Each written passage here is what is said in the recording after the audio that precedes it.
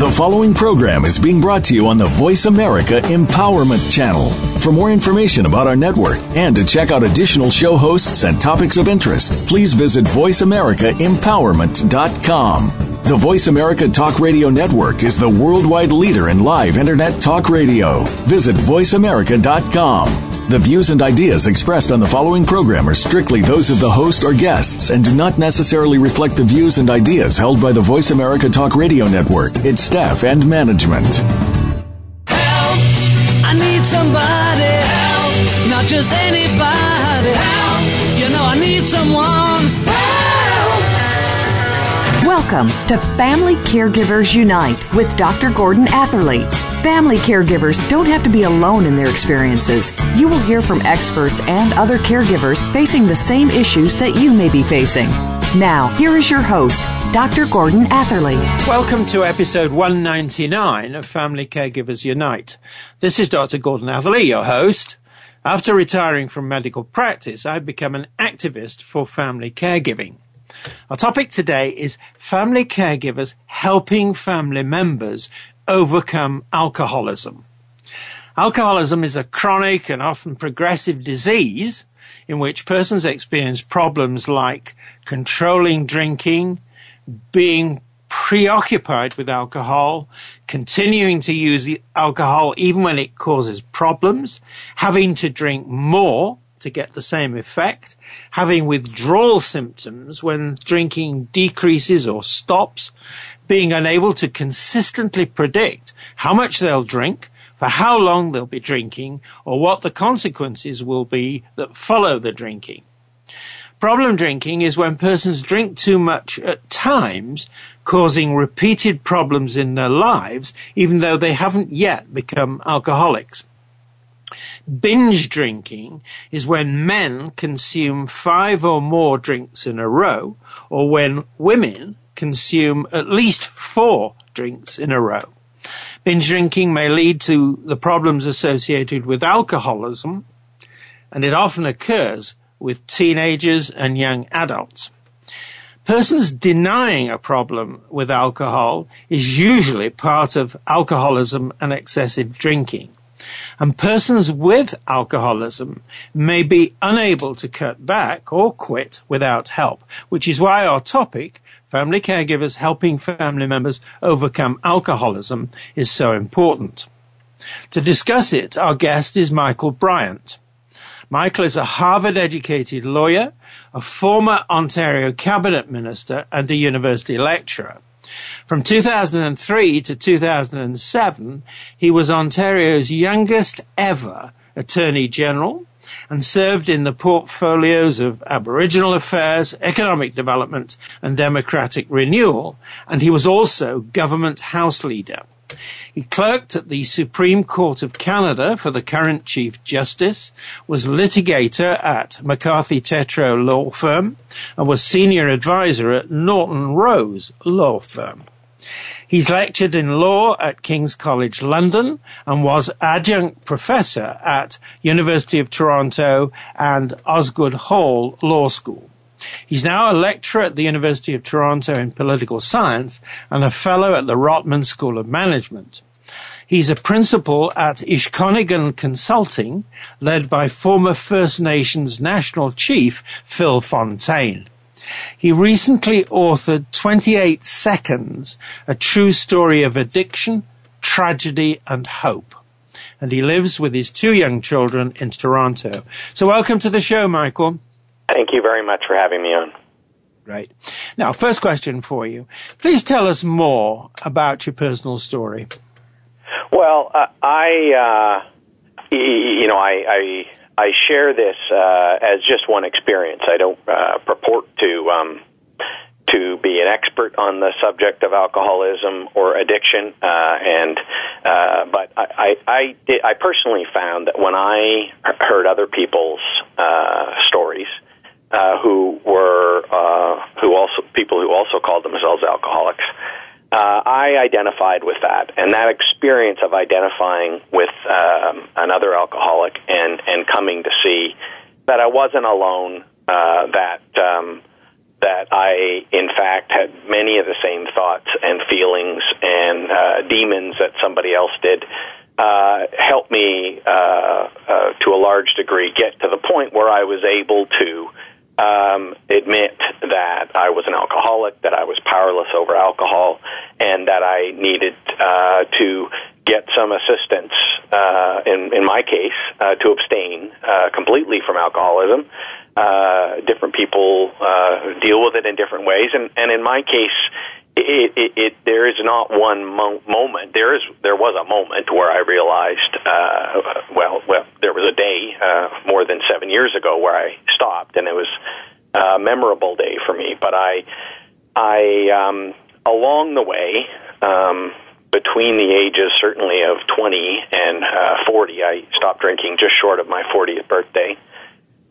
There were several moments where I made efforts to try and moderate and try to drink like normal people, or what I perceived normal people to be drinking, and ultimately found that I could not control it, and realized that the way that I was going to be able to live a free and happy life with my family, because when I stopped, I had two young kids, and I'd been married for over half a dozen years, was to stop altogether. But it is a journey, and each person's story is different. Now, I want to just a quick comment to you. That sense of listening to other people's stories and feeling that you're not alone is something that comes across very clearly in all kinds of situations that I hear about on this show. So that's very powerful. And your story is part of that service now to others. Now, I want you, please, in the next question, to tell us about the role of alcohol in your life. What did it do? Michael? Oh, alcohol, became my north, south, east, and west, and this is the part of the condition, disease. You know, there's some scientific debate about whether or not it's appropriate to call it a disease or not. I don't think we need to solve that now, but as a metaphor, it's like a disease, and certainly it's a condition. In any event, it really came to take over my life. But, you know, like most people, like many people, it didn't start that way. I had a wonderful upbringing, a wonderful childhood. There was nothing about my childhood background that would have led me to despair. I began by finding that alcohol gave me a confidence and a sense of being, almost self-worth, that I wasn't getting when I was sober. I was, however, living a successful life. I mean, my story is one of a high-functioning alcoholic. As you said, I went to Harvard, and I received degrees there and a few degrees in Canada. I got elected at a young age, and I was the Attorney General as an alcoholic, as a practicing alcoholic, as someone who was drinking. Now, obviously, I was able to control it to the point where it was not known to the public, and if it had been known, I'm sure it would have been an issue, but it wasn't. And, you know, my experience is that many people can be very high functioning. They can be presidents or CEOs. They can be politicians. Obviously, we know about the famous celebrity artists, but, you know, they too are very high functioning. Anthony Hopkins was an extremely high functioning actor of the stage and theater, and at the same time, he since explained that he had to recover from alcoholism himself. So, it became, it really became the most important thing in my life. It became a linchpin in my life. And I wasn't necessarily, that wasn't an explicit realization, but it became such an integral part of my life, and not just as a place to which I could escape, and not just a ritual that I would follow regularly. In my case, at the end of the day, I wouldn't drink during the day. But also, I spent an enormous amount of time near the end, the last couple of years, thinking about supply. So obsessed with when's my next drink, where's it going to be, am I going to have enough? Because definitely the last thing I wanted was to run out of it. And this seemed to be, there's many sort of checklists and questions you can ask yourself. And if you go on a website, there's a checklist of 20 questions people can ask themselves. For me, it came down to three things. Firstly, when I took that first drink, did I know how the evening was going to end? And the answer was no. Knowing this unpredictability and knowing that taking that first drink could lead to harm in some way, if only an unhappy spouse, would I take it anyways? And the answer was yes. And thirdly, when I wasn't drinking, was I thinking about the next drink all the time? And the answer was yes. And I find that people who are normal drinkers, none of those three apply, or they very, very rarely apply. And that seems to be what separates the alcoholics from the non-alcoholics. Now, I'm going to ask you just very quickly to mention your book, 28 Seconds, A True Story of Addiction, Tragedy and Hope. And we'll carry on in the next segment discussing the kind of things you cover in the book. So please outline some of the things about your book and why you wrote it.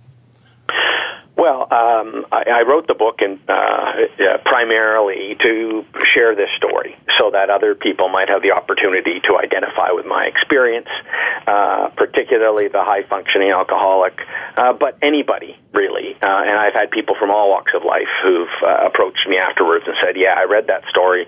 I saw myself in it, particularly the chapter where I described my own alcoholic demise in terms of the drinking life, and that was the primary reason for doing it. It also talked about this extraordinary event, tragic event that happened that really changed my life, literally in 28 seconds, which is an accident wherein a man died. I was charged with very serious indictable offenses in Canada, criminal charges, and I went from being a political leader in waiting to completely scandalized, unemployed, and facing the prospect of a very, very different life. And so I discussed that journey, along with, as it turned out, the despair that came with the end of a marriage and with the death of my younger brother, all within quite a brief period of a few years. And that's basically the book in a nutshell. Right. Now, at this point, we're going to take the break.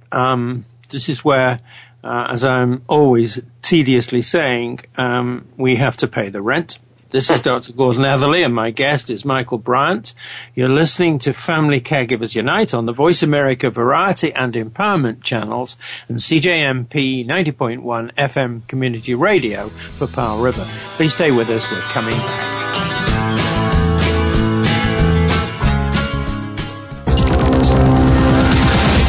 It's your world. Motivate, change, succeed. VoiceAmericaEmpowerment.com. Step into the doorway to conscious choice, greater health, and well-being. Attain the balance that you've been seeking. Tune in and turn on 1111 Talk Radio. Feed the mind. Embrace positively. Release the tension. Step out of fear. Host Simran Singh will help you broaden your mind and open your heart toward a greater understanding of how to take charge of your life. 1111 Talk Radio is here every Thursday at 7 p.m. Eastern Time, 4 p.m. Pacific Time on 7th Wave Network. 1111 Talk Radio, because shift happens. We're on Facebook along with some of the greatest minds of the world, and that includes you. Visit us on Facebook at Voice America Empowerment.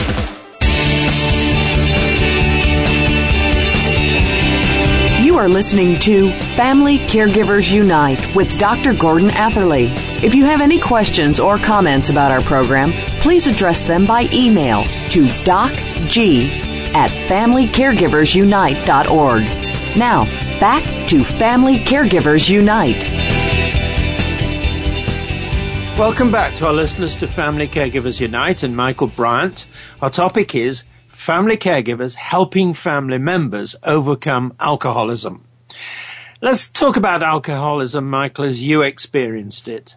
Now, it's all based on your experience, this. Please tell us what alcoholism is when it's fully developed. Michael? Well, it is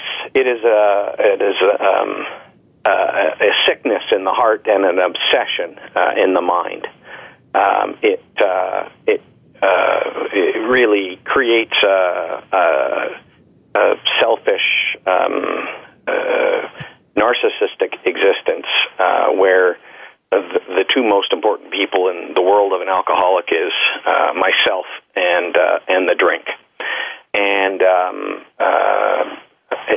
the later stages of alcoholism, there's isolation. Eventually, the person becomes quite dysfunctional and all but loses their life. And it's because, in my case, I imagined that I could will myself through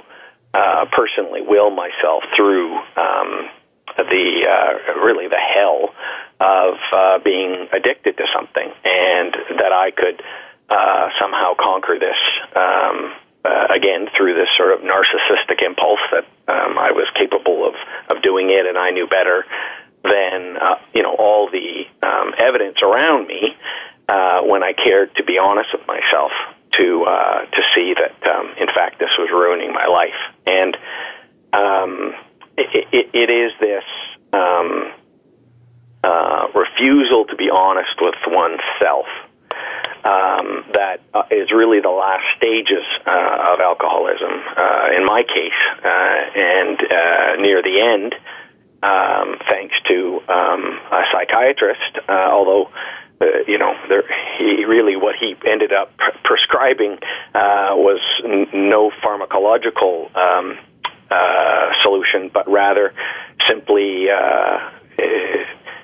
took me at my word that I wanted to moderate my drinking, and told me quite slyly, as I talk about in my book, that's fine. Just keep a journal, he said, and you keep a journal of how this is going, this 2 drinks a night effort of yours. And he said you can lie to everybody, but just don't lie to that journal. And I did that, and it ended up allowing me to see myself very clearly and see that I truly was not able to control this. I was not able to conquer this. I was not able to manage this in any way, shape, or form. That I was despite all my efforts, truly powerless over a substance that many people are able to manage, but I was not able to manage. And it really is that for me, there's a point of surrender, crossing over to the winning side, where, I'm powerless over this substance, and so I'm going to have to figure out how to live without it, notwithstanding the fact that it, for the alcoholic, seems to be an indispensable part of life. And really, the last thing in the world I wanted to do was stop drinking. But I can say 7 years later, it's without a doubt the best thing I have ever done for myself and ever will do. Right. Michael, you mentioned stages of development of alcoholism. Please describe those as you experienced them. There's for most alcoholics, there's again, I'll speak for myself. In my case, there was a period in which alcohol was a wonderful part of my life. It made me happy. It made me funny. I thought it made me interesting. It made me feel great. I enjoyed it in social settings, and it seemed as if I was able to manage it, and maybe I was in my teens and part of my 20s. And for many people, that's the case, that there's a period of time where it works very well for them. And then at some point that changes, and especially in what I think medicine would refer to as the late stages of alcoholism. In my case, it was the period in which I was drinking certainly daily for years and years and years, probably for the last decade. For all of my 30s, anyways, I was drinking every day, almost without exception. And even when I had a cold, even when I was taking, say, an antibiotic for a flu where I was told I shouldn't be drinking, I still was. Hangovers were cured ultimately at the end of the day by alcohol. And it was just, and it gets progressively worse. It was certainly, that's the case for me, and is often the case, that it might get a little better, and then it'll get worse, and then it'll be 2 steps forward, and then 10 steps back, and then 3 steps forward, and 20 steps back. But it does, over time, get progressively worse, such that whereas I was a very active politician with a lot of ideas and a lot of energy, near the later stages, in the last year or so, I just ran out of ideas. I felt like whatever talent I had was at the end of it was like pushing the toothpaste out of a tube that's just about done, and it was getting to the point where I was inadvertently making choices, but making choices nonetheless that were putting booze ahead of my family and ahead of my career and ahead of certainly my own better judgment and well-being, and it's at that stage that people get harmed, people in the family get harmed, friends get harmed, and that's when people often lose some or all of that. And many people end up entering into recovery because they bottom out. They've lost it all, and the surrender happens because they've lost it all, and it's become patently obvious that their life is in ruins, and they finally realize that alcohol is the culprit. But for me, it was always something else. It was always, well, once I get this or once I get that. But in my case, I had no shortage of success in that I once I get elected, then I'll stop, then I'll drink more moderately. And it didn't happen that way. Once I became the Attorney General, well, then I'll moderate. Well, I started drinking more than ever.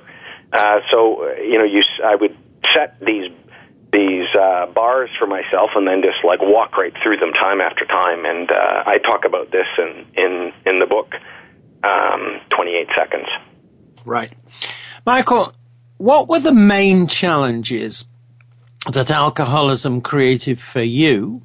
And when, why, and how did you decide to overcome them? Now, you've already mentioned some of those factors, but please bring them together in that sense of alcoholism's challenges for you and what you did about them. Well, firstly, it was depriving me of, physically, my tolerance started to decrease. At the beginning of alcohol, at the beginning of my drinking career, my tolerance to alcohol increased. At the end, it decreased, which is not uncommon. It's something to do with our brain, serotonin and dopamine. But I'm not the brain surgeon. But there's a biological response. And at some point, the body just loses its tolerance. So physically, I was not enjoying it anymore, alcohol. I wasn't. It became a necessity, not a pleasure. The hangovers were just bone-crushing, awful experiences. And, time and opportunities were being... I was robbing myself of time and opportunities with my family. In particular, I remember my my then wife, now my ex-wife, but my then wife saying, you're missing Saturday mornings with the kids because you're sleeping in because of these hangovers, and she was exactly right. I was missing time with my children. I was missing out on opportunities in my career. I was certainly missing in action as a husband, and depression as well began in a significant way for me. And at the end, I stopped because it had just become this absolute riddle in my life that I couldn't solve, that I'd been wrestling with for years and years and years. And I tried to moderate it. I kept a journal, and for several months I kept a journal, and that journal is showed me when I read it that, and as I wrote it, of course, it forced me to be conscious and self-conscious about my behavior. I came to see that I was lying to myself. I was just telling myself I wasn't drinking very much. I was actually drinking a lot more than 2 drinks a night, even though that was supposed to be my goal. And I would try and convince myself that 6 plus 2 equals 2. It would be comic if it wasn't so tragic. And then I stopped. I turned to other people who were alcoholics, and I ended up going to I ended up first reading a lot of memoirs from alcoholics and addicts. I really identified with them. I was paranoid and full of delusions of grandeur as an attorney general. I thought this was, I couldn't possibly go into a treatment center or to a 12-step program without being recognized, and that's just not true. The 12-step programs that are anonymous are often anonymous, truly anonymous, and it was in my case. And it was working with other people in those rooms of recovery that I was able to not only continue in sobriety, but you then have to, alcohol had become such a linchpin to me. So now, how do I live without it? Whatever was a hole in my life, in my heart, in my soul, whatever, how was I going to fill that hole that I was unsuccessfly trying to fill it with alcohol? And that's what the rooms of recovery provided for me. It was a group of people who were all struggling with this challenge, and many of them successfully, but most of us just trying valiantly to get initially to get by, just survive, to stay dry, to stay sober, but eventually to more than that, to thrive and really achieve a level of happiness that I had not been able to come anywhere near while I was drinking. Just a very quick one. You spoke of being robbed of opportunities, particularly as a result of hangovers, which left you unable or uninterested in meeting with your kids, going out with the kids, those kinds of things.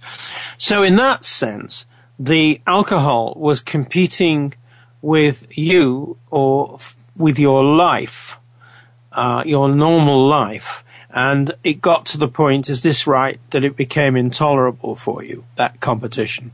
Well, I know that's a simplification, but that's exactly right. Well, it was competing with my life, and it was winning almost every time. And it's in that sense that it became for me the center of my life. And I didn't realize it at the time. I didn't even realize it at the time that I stopped. I just realized that this, that I was powerless over this, and my life had become unmanageable, and I needed to admit that, and then see how to live without it, and that's what happened.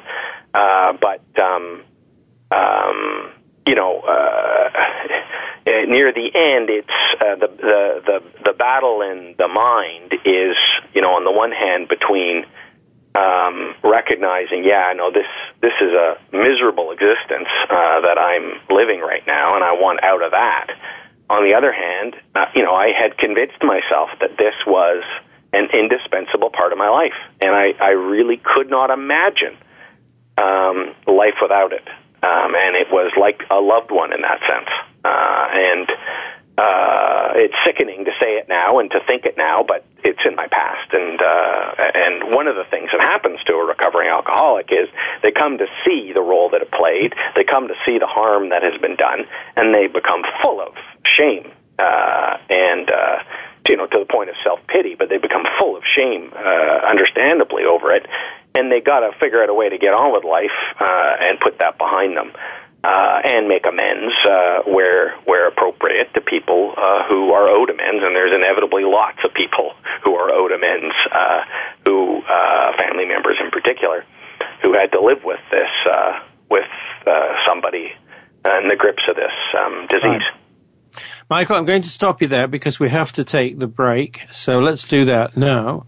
This is Dr. Gordon Atherley. My guest is Michael Bryant. You're listening to Family Caregivers Unite on the Voice America Variety and Empowerment channels and CJMP 90.1 FM Community Radio for Powell River. Please stay with us. We're coming back. Friend us on Facebook to keep up with what's empowering the world. Voice America Empowerment. We all want peace. We all desire a more meaningful life. We work hard to achieve these things, but at what avail? The key is authentic living with Andrea Matthews. Andrea will interview some of the great spiritual experts of today and will provide wisdom to help you raise your consciousness to the level of your own I am. Your authenticity can give you miraculous gifts, but you have to know how to get there. Listen for Authentic Living with Andrea Matthews. Heard live every Wednesday afternoon at 4 p.m. Eastern Time, 1 p.m. Pacific Time on the Seventh Wave Network. Change your world. Change your life. VoiceAmericaEmpowerment.com.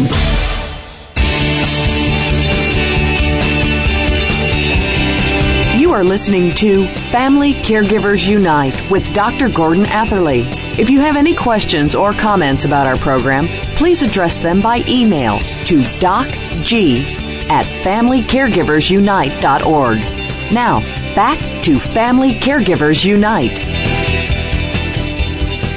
Welcome back to our listeners to Family Caregivers Unite and Michael Bryant. Our topic is Family Caregivers helping family members overcome alcoholism.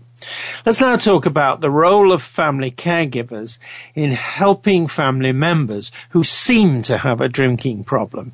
So, Michael, in your experience of alcoholism, what are the warning signals that family caregivers should be aware of, and how should they interpret these signals? Michael? Well, this is a tricky business because, in my experience, and I'm going to answer your question, but let me do it a little differently. I think what I'd say to a family caregiver is it's really contrary to the selfless impulse of a family caregiver, but in fact, in my experience, for me and my alcoholism, the best thing that my spouse did was to recognize the harm that it was causing her and to make sure that I was aware of that. And so it's less about the behavior of the alcoholic and more about the harm being caused to the family caregiver. And what was helpful to me and did have an impact on me. My wife then she put up with a lot silently, and she never said, you're drinking too much until the end, until it got to the point where she was humiliated. She felt like she was, really being abandoned. She was lonely for her husband, who was there sort of physically, but in no other way. He's present at the dinner table, but in the morning he couldn't remember a thing that was said. And she said, she didn't say, you got to stop drinking so much. She said, here's what your drinking is doing to me. And, you humiliated me last night, and I never want to go through that again. That was awful. I'm looking after the kids on the weekends and the mornings. You're missing out. That breaks my heart, but I could use a hand. These types of things. Because,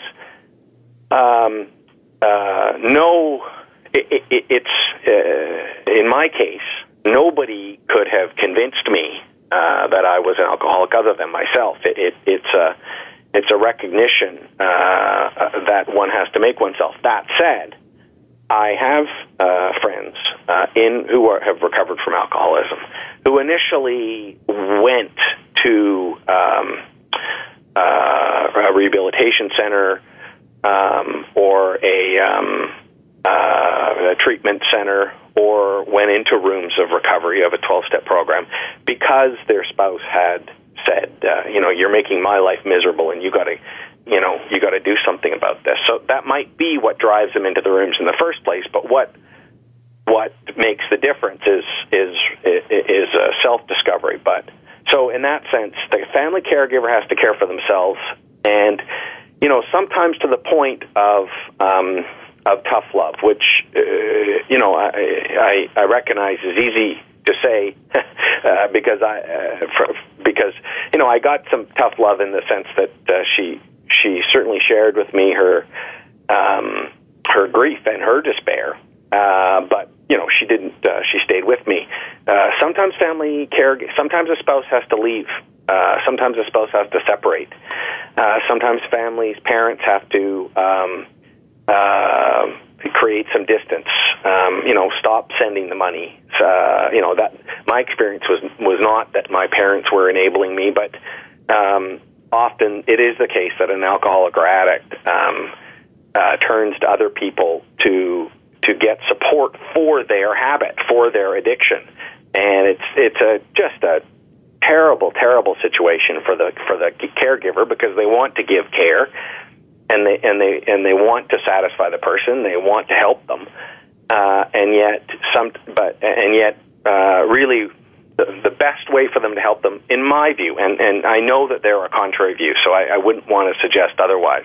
But in my view, the best way for the family caregiver to care for that person is to look after themselves and to make sure that they're okay, that their kids are okay, and that the person realizes the consequences the alcoholic realizes the consequences of their behavior, that it is harming other people. Michael, it's very important what you just said, because in other contexts where the family caregiver, sometimes the wife, but not always, is a family caregiver in a very, very difficult situation, the family caregiver feels at first anyway that where the duty lies, and where that leads to is exhaustion, physical and psychological, and in some circumstances financial exhaustion. Mm-hmm. And so your point about the family caregiver making the point that the behavior of the alcoholic is hurting the family caregiver in a serious way, I think is a very, as you said, it's a difficult message, but I think it's a profoundly important one. Now, I'd just like you just quickly to say if there's anything more that you'd like to add on that theme of the family caregiver taking care of herself or himself in these kinds of situations. Anything more? The last thing is that that family caregiver is not alone. There are many people in those shoes, and there are programs out there, including Al-Anon, which I'm not a member of. But I know of people who go to Al-Anon, which is there for really for family caregivers of alcoholics, and I think that I think the family caregiver feels very much alone in this battle, and that they need not be. That there's absolutely no shame in turning to others to get help who are in that same situation and have have done what's necessary to take care of themselves so that they can take care of other family members, because it can just undo somebody, literally undo somebody, and so I just share that I know the family caregivers who have done that and have been the better for it. Right. Now, I'd like you to talk more about the challenges that family caregivers experience as a result of a family member's alcoholism. Talk more about the kinds of challenges. You've mentioned several things, but kind of bring those together in a picture of the challenges for the family caregiver. Well, sometimes the challenges, an alcoholic or addict often finds themselves entangled with the justice system at a certain point. It might be a drinking and driving charge. In the case of an addiction, it might be the violation of some possession offense, or most of the people in our criminal justice system are either suffering from an addiction or alcoholism or a mental illness of some sort. So I would, the caregiver is put in an impossible position often. It becomes a lot more than just having to be miserable. It can involve, putting up your life savings on bail. It can obviously have an impact on one's finances, and let alone the impact on one's health. And I think that the severe consequences need to be recognized as such, and not accepted as just sort of part of life.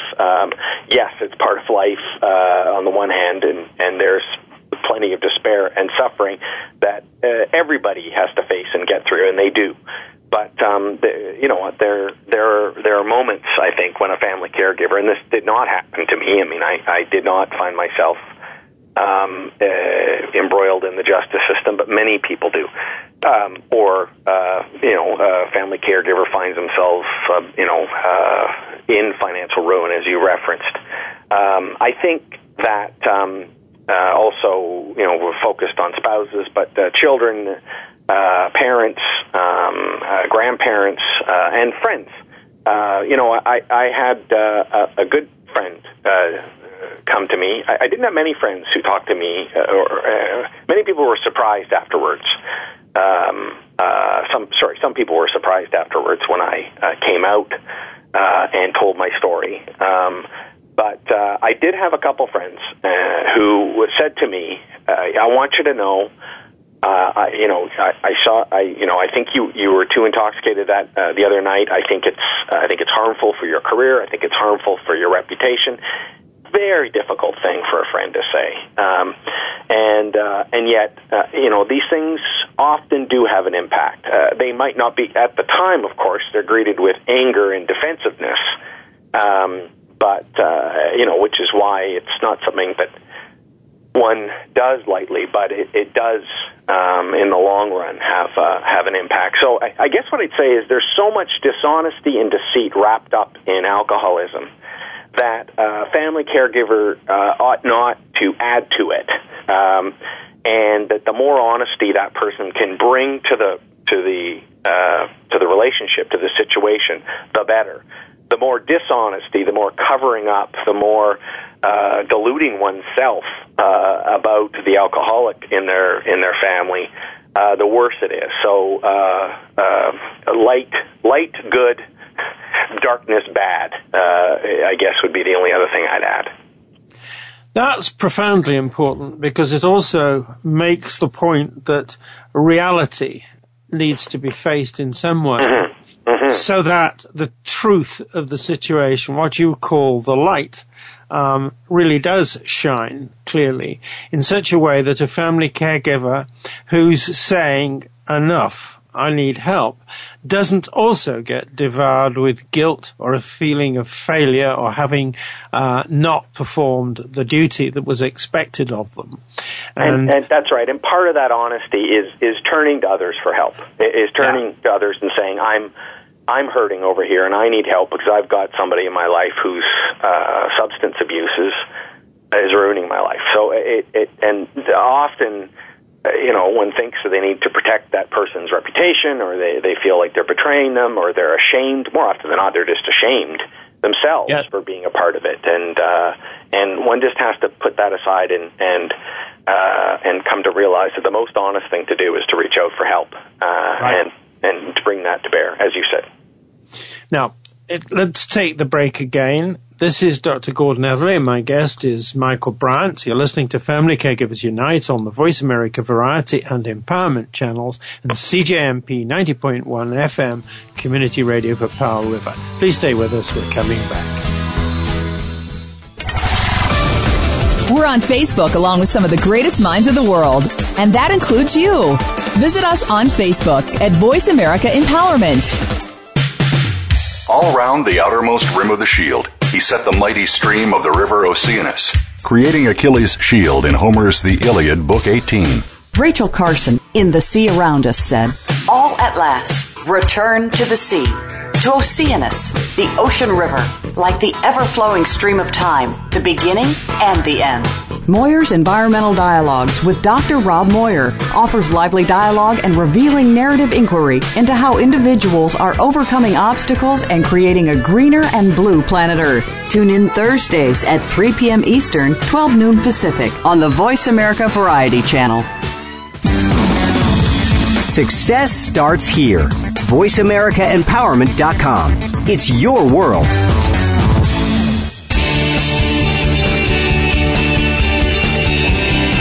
You are listening to Family Caregivers Unite with Dr. Gordon Atherley. If you have any questions or comments about our program, please address them by email to docg@familycaregiversunite.org. Now, back to Family Caregivers Unite. Welcome back to our listeners to Family Caregivers Unite and Michael Bryant. Our topic is family caregivers and family caregivers and alcoholism. Let's now talk about the things that you want to do and see done to help family caregivers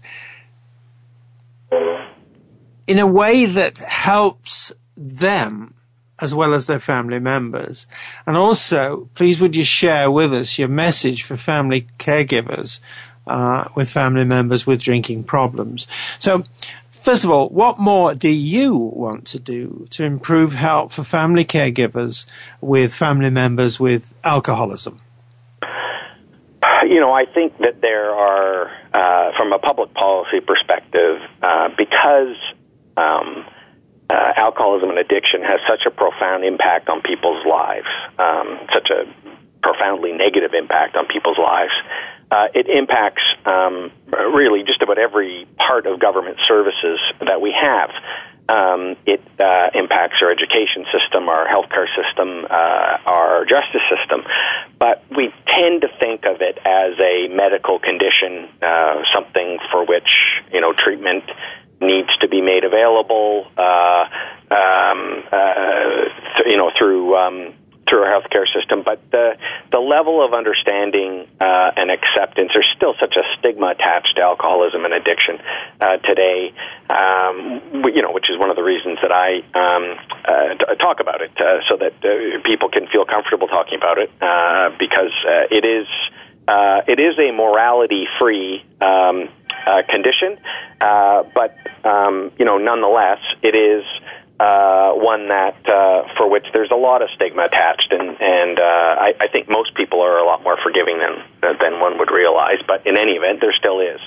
So a greater coordination really between the education system, healthcare system, and the justice system, recognizing that there are different access points to provide assistance for either the family to the child in the public school system, through to the justice system, where often that is the first point of contact for an alcoholic or addict with the state is through the justice system, and yet the justice system is, as I write about in my book, blind to addictions and alcoholism.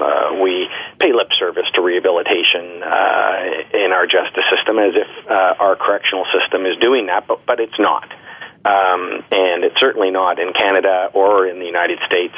Most people who go into the justice system come out of it the worse for wear. Secondly, it's often the case that people are dealing with alcoholism in their family, themselves struggling with an addiction. We call them, in my world, we call them double winners, sarcastically. Namely, they've got an alcoholic in their life, and they may, too, be suffering from alcoholism. And these things, the timing of these things often don't work out well together. There is a lot of evidence to suggest that alcoholism may be genetic, it may be hereditary. Certainly, you often will see it running through the family, and so somebody may be the son or daughter of an alcoholic and have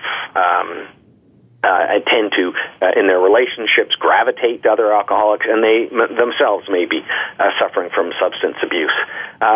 This makes it obviously a terrible challenge for them. And you know, again, the first step has to be to take care of oneself so that you're able to be selfless.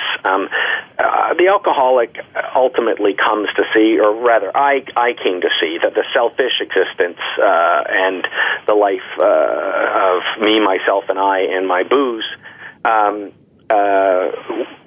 vastly transcended by a more selfless life, one where I was able to give to my family, where I was able to make a contribution to society, and often assist other alcoholics and addicts, and that the satisfaction, the tremendous joy that comes from that, from assisting people, from helping people, particularly who are suffering, is like nothing else, and eclipses that what turns out to be lame and dark experience of alcoholism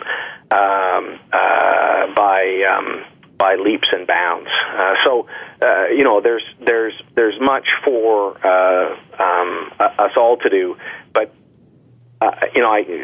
first and foremost, I think the less we see this as a moral condition, set aside judgments as to the causes, focus on the effects, in the sense of being honest about the impacts, the consequences, being honest with oneself about how alcoholism is affecting the family caregiver, how alcoholism may have overtaken one's life. Really, the need to be rigorously honest with oneself about the condition, about the disease in their life, in the many ways in which it may be impacting a person, is not something that someone has to do alone. And that the worst part of alcoholism seems to be isolation for the sufferer in every sense, for the person who has the substance abuse addiction, and for the family members. Everybody seems to isolate, and it's really the best prescription is to open up, reach out, and get help from people who are going through this themselves. Okay. Now, very briefly, what more would you want the healthcare system to do to improve help for family caregivers? Well, I think that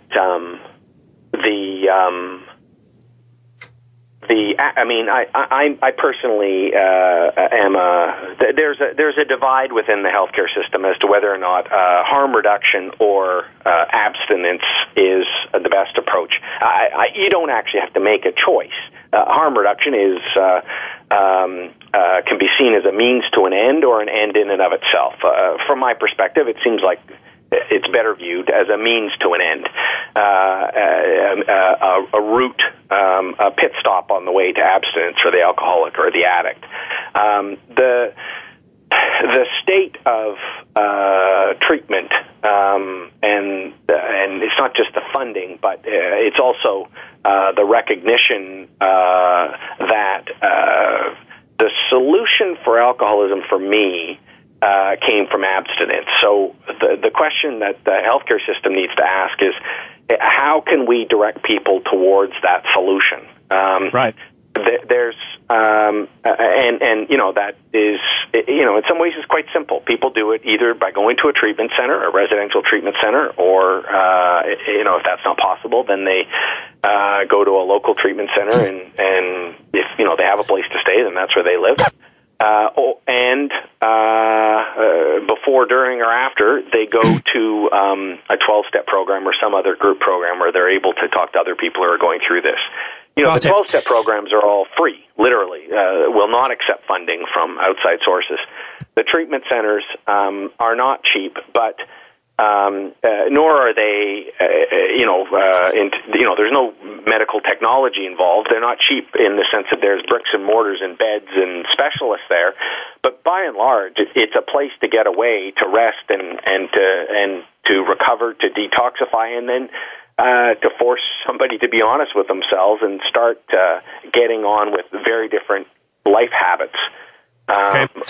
Michael, unfortunately, I have to stop you there because we're running into a time block. Just very quickly, in a matter of seconds, what's your message to family caregivers with family members with drinking problems? What really do you want to say to them? Oh, I think that alcoholism is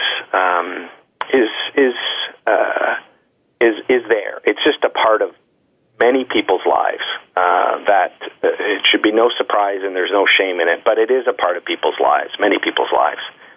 To be honest about it, to recognize it, to see no shame in it, to reach out for help from others, and ultimately just to accept that it is a part of life, that it is something for which recovery is very possible, and that for the suffering alcoholic and for the person who's living with one, there is another side. There is a life of sobriety that is infinitely better than the life in alcoholism, and that surrender is the way to get there, and it simply means abstaining from alcohol on the one hand, which is sometimes an extremely hard lesson to accept, but it's nonetheless, it can be the best lesson that one can undertake in one's life, and also just to say that the experience of being able to give back and assist others ends up being a surprise chapter in one's life, and can lead to just tremendous satisfaction and some wonderful experiences, and some of the best experiences of my life.